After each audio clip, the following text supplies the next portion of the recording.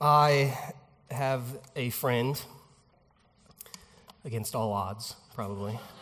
I have a friend, we'll call him Rick. He does exist in real life, but we all have a friend named Rick.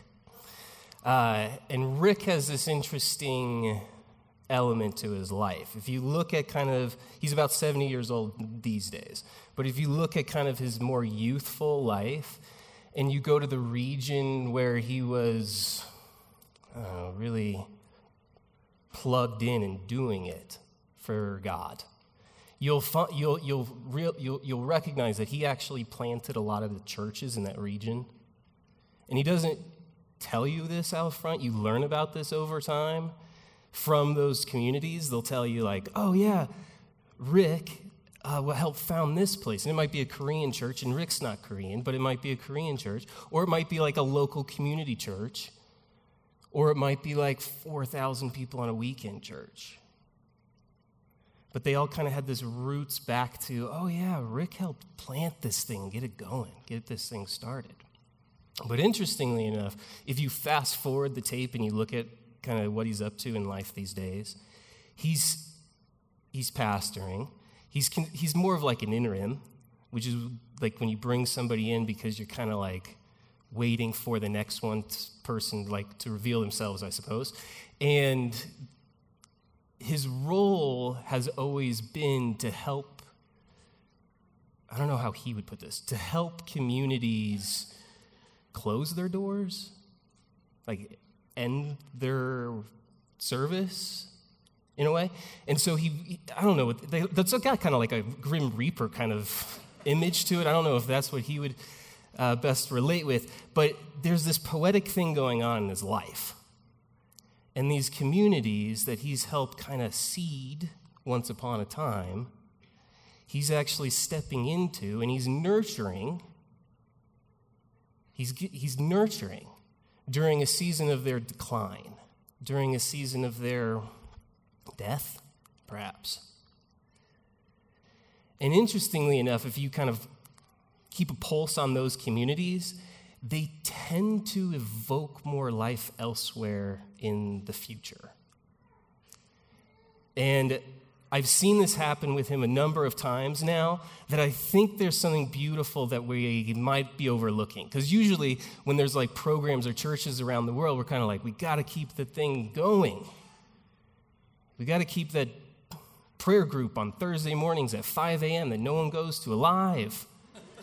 Because so-and-so had that vision, and so now we do that. And it's like, that may have served its purpose, and we might get to release it now and see what life might emerge next. And that's what we're talking about today. In this month, this series of Seasons of the Soul, we're just talking about how do we examine the circumstances of our life, what's going on, the relationships we have, our context for kingdom, what God is doing in the interworkings of our life, what's going on in the circumstance of my life, and how do I best cooperate with that curriculum in our becoming. A couple weeks ago, we talked about spring. We could probably talk more about spring by the end of today. Spring is the season when we just receive all of his goodness, all of his generous giving, right? You have that image of rainfall. And we just saturate, we just settle into it, and we saturate into the full. That's spring of his love and affection. And then we transition into summer, perhaps. And summer is this season of works, when works kind of integrate themselves in the story. But the way we're thinking about kind of the summer is less about, well, get on with it and go do some stuff, and more recognizing, hey, we're first human beings before we're ever human doings. Right? We're first humans being present to the love and affection of God. And we looked at the sunflower, kind of just witnessing the sunrise throughout the day. We're first humans being present to that smile. Behold the one beholding you and smiling. That's how we talked a little bit about it. And allowing our attention on him to produce all that fruit, all that work that summer tends to just bring along with it. And now we transition into autumn. This is a season that begins to introduce kind of two things that are happening simultaneously that we generally isolate as independent from one another, and we might even consider in conflict with each other. Because in autumn, what we're seeing is that something in the natural order is descending, declining, dying. Something is dying. But we also recognize that something's being seeded. Something's being seeded, albeit hidden, but something's being seeded for the future. And we might not know what it is, and we might not see it, and we might not be able to actually grasp it, and we'll talk about that. But in autumn seasons of our life, this could be our work life, our career stuff, it could be relationships. But something is dying. Happy Sunday. But in autumn season, something in the circumstances of my life, it has a conclusive end to it. They're generally, I was talking to my spiritual director, this is a bit ago, I was telling her, hey, these are the circumstances of my everyday life. And I said, does that sound like anything? Should I be scared? Does that sound like anything? And she said, sounds like involuntary downward mobility. And I was like, what does it sound like? And I don't know if I want that. I think that sounds bad. You know? I don't want my Fidelity account. I don't want my kid's 529 to have involuntary downward mobility. Like, I don't want that. Right? And so as humans, we have this resistance to the decline, to the natural order of something decaying. But in the spiritual life, there's something elegant and beautiful happening simultaneously. And we have a natural proclivity to kind of avoid it at all costs. We have a lot of big industries around disguising it, our aging, right? We're born, this is kind of like but we're born and then we're just starting to die a bit. It's in light of this. And it's kind of it's almost, this could be it. It's the art of dying, right? That's what autumn is. There's an art to dying. And what does it mean to cooperate with the order of activity that God's naturally doing in things in life? So that we're not holding on and grasping something that exists in a different season of time in life and was for a time period, but is no longer necessary for where we're going. It's not needed. It served its purpose. It's good. And we value it. But what does it look like to release it? To allow it to move on. This is how Thomas Merton puts it. He says, there is, in all visible things, a hidden wholeness. We should end there. That's really well put. Right? In all things, in all the things that I'm witnessing as in autumn seasons when the trees are turning and the leaves are falling on the ground and animals are starting to burrow and we start going inside our homes. That's what's visible. That's what we're seeing optically. And there's this wholeness, this completeness that is part of it that we might not be able to witness ourselves. It's kind of a paradox. It's placed kind of between the delight of summer. We all kind of love summer. Summertime and the feeling's easy. We could play that song sometime. Placed paradoxically between kind of that the summer season of delight, of enjoyment, of pleasure, of production even, and the inevitability of winter. Winter is coming. Okay? It's placed kind of between these two seemingly irreconcilable differences. And so we tend to get really disoriented ourselves in these moments because we don't exactly know what the equilibrium is. It's a little confusing. Some things are crystal clear in a moment in time, and then they become really, really unclear for prolonged periods in autumn seasons. And we witness what it looks like for things in me to continue to grow, needing to grow, needing to die in order to grow. Needing to die in order to grow. We talk about this liminal space. This is words, I should look up its like popularity because it's like emerging again in the last few years. The Latin is limen, L-I-M-E-N. It just means threshold. Like there's just a threshold. We all entered the doors perhaps over here. Some of us came in through the alley. That's allowed. But that's a threshold. A doorway is a threshold, right? You're outside, you step through the doorway, you're inside. Right? It's a threshold. It's rather brief. Some thresholds are a lot longer, like when we travel and we go through TSA. Like everybody on that side of things in a threshold. And it's a longer period of time. Pregnancy's a threshold. Right? We've left the old thing, the old land, and we're just waiting for the next thing to settle. In the Israelite story, it's the desert. It's what was and is to come. That sounds a little bit like my Mondays in life. Like I'm just waiting. I'm waiting for the next thing to come and emerge. Caleb Wilde talks about it this way. And this is from his book, Confessions of a Funeral Director, which is a good title. He says, sometimes when it seems like everything's falling apart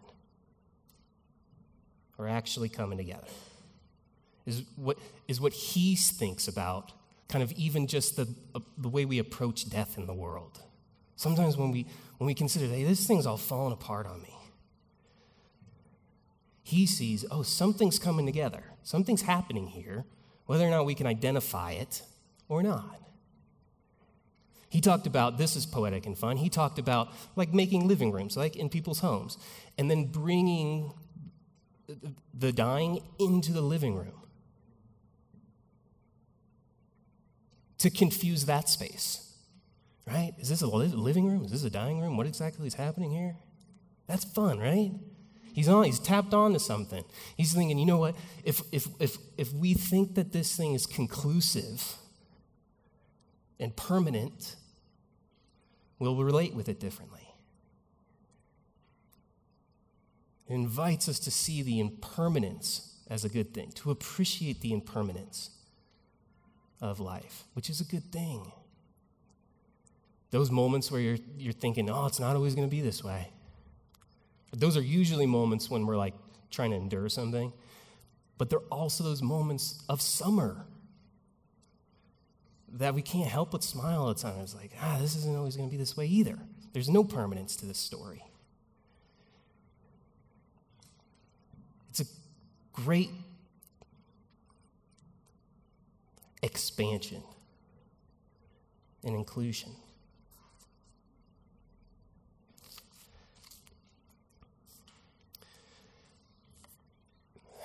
In the world, we try to avoid it, try to avoid kind of the conversation.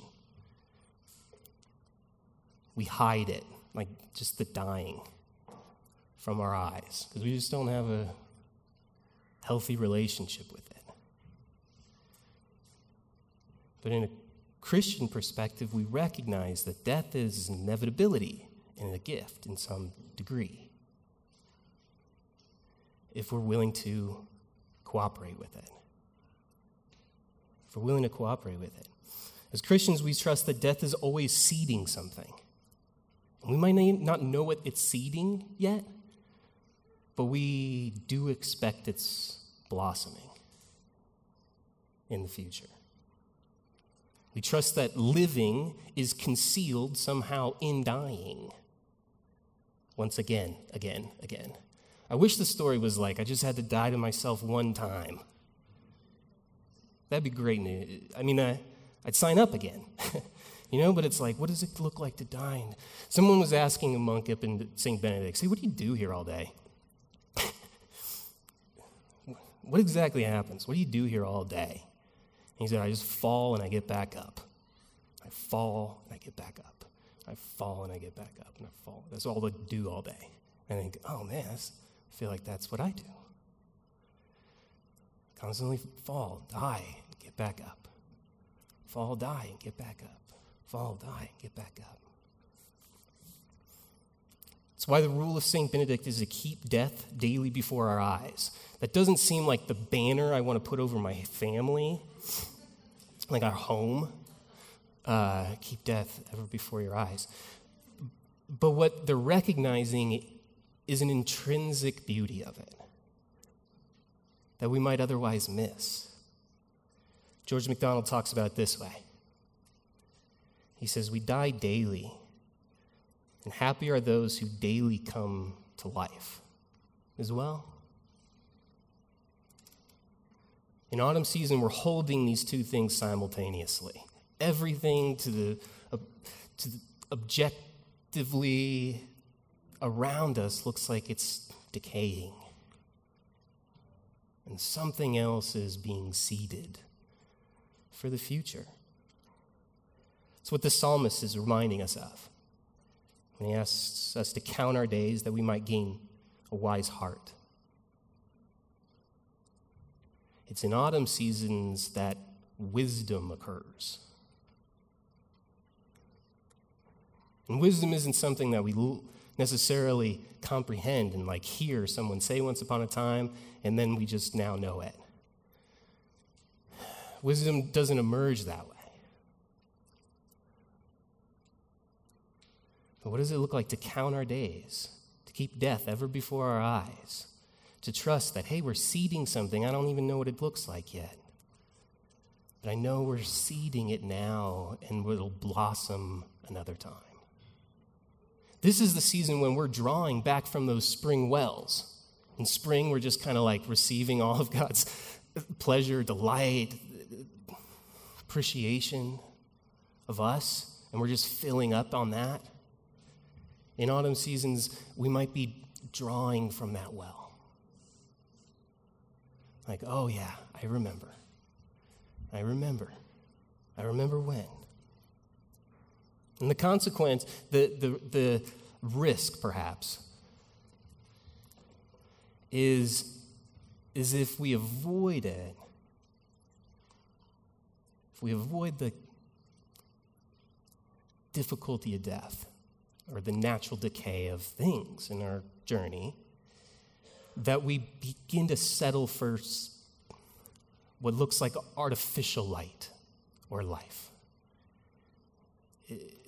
We begin to settle for something different, but it's a bit less colorful. It's a bit colorless. It's a bit less tasteful.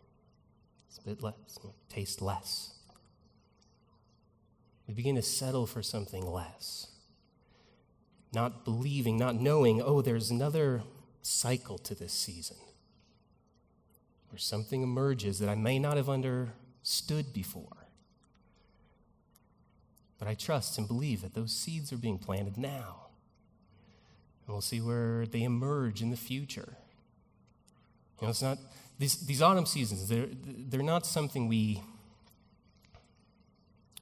are trying to understand. Autumn seasons are something we undergo. We're not trying to comprehend them. We're just looking to encounter them. And so we drink deeply the cup of sorrow and grief because something's being lost. And anytime something's lost, grief is necessary. All right, it could be a friendship. It could be a pet. It could be a career. your marriage. Something here is being lost. It could be your wallet. Something here is being lost, and there's always a process of grief. And that's what we do in autumn is we witness it. We don't turn our eyes away. We witness the loss. And we believe, even when we don't believe, that God is up to much goodness in seeding something for my growth in the future. And so we yield to it. So we sang about surrendering. I yield to this. Lord, I give you permission to do this activity to its full in me, recognizing that it doesn't end here, never ends here. That this cycle returns us to life.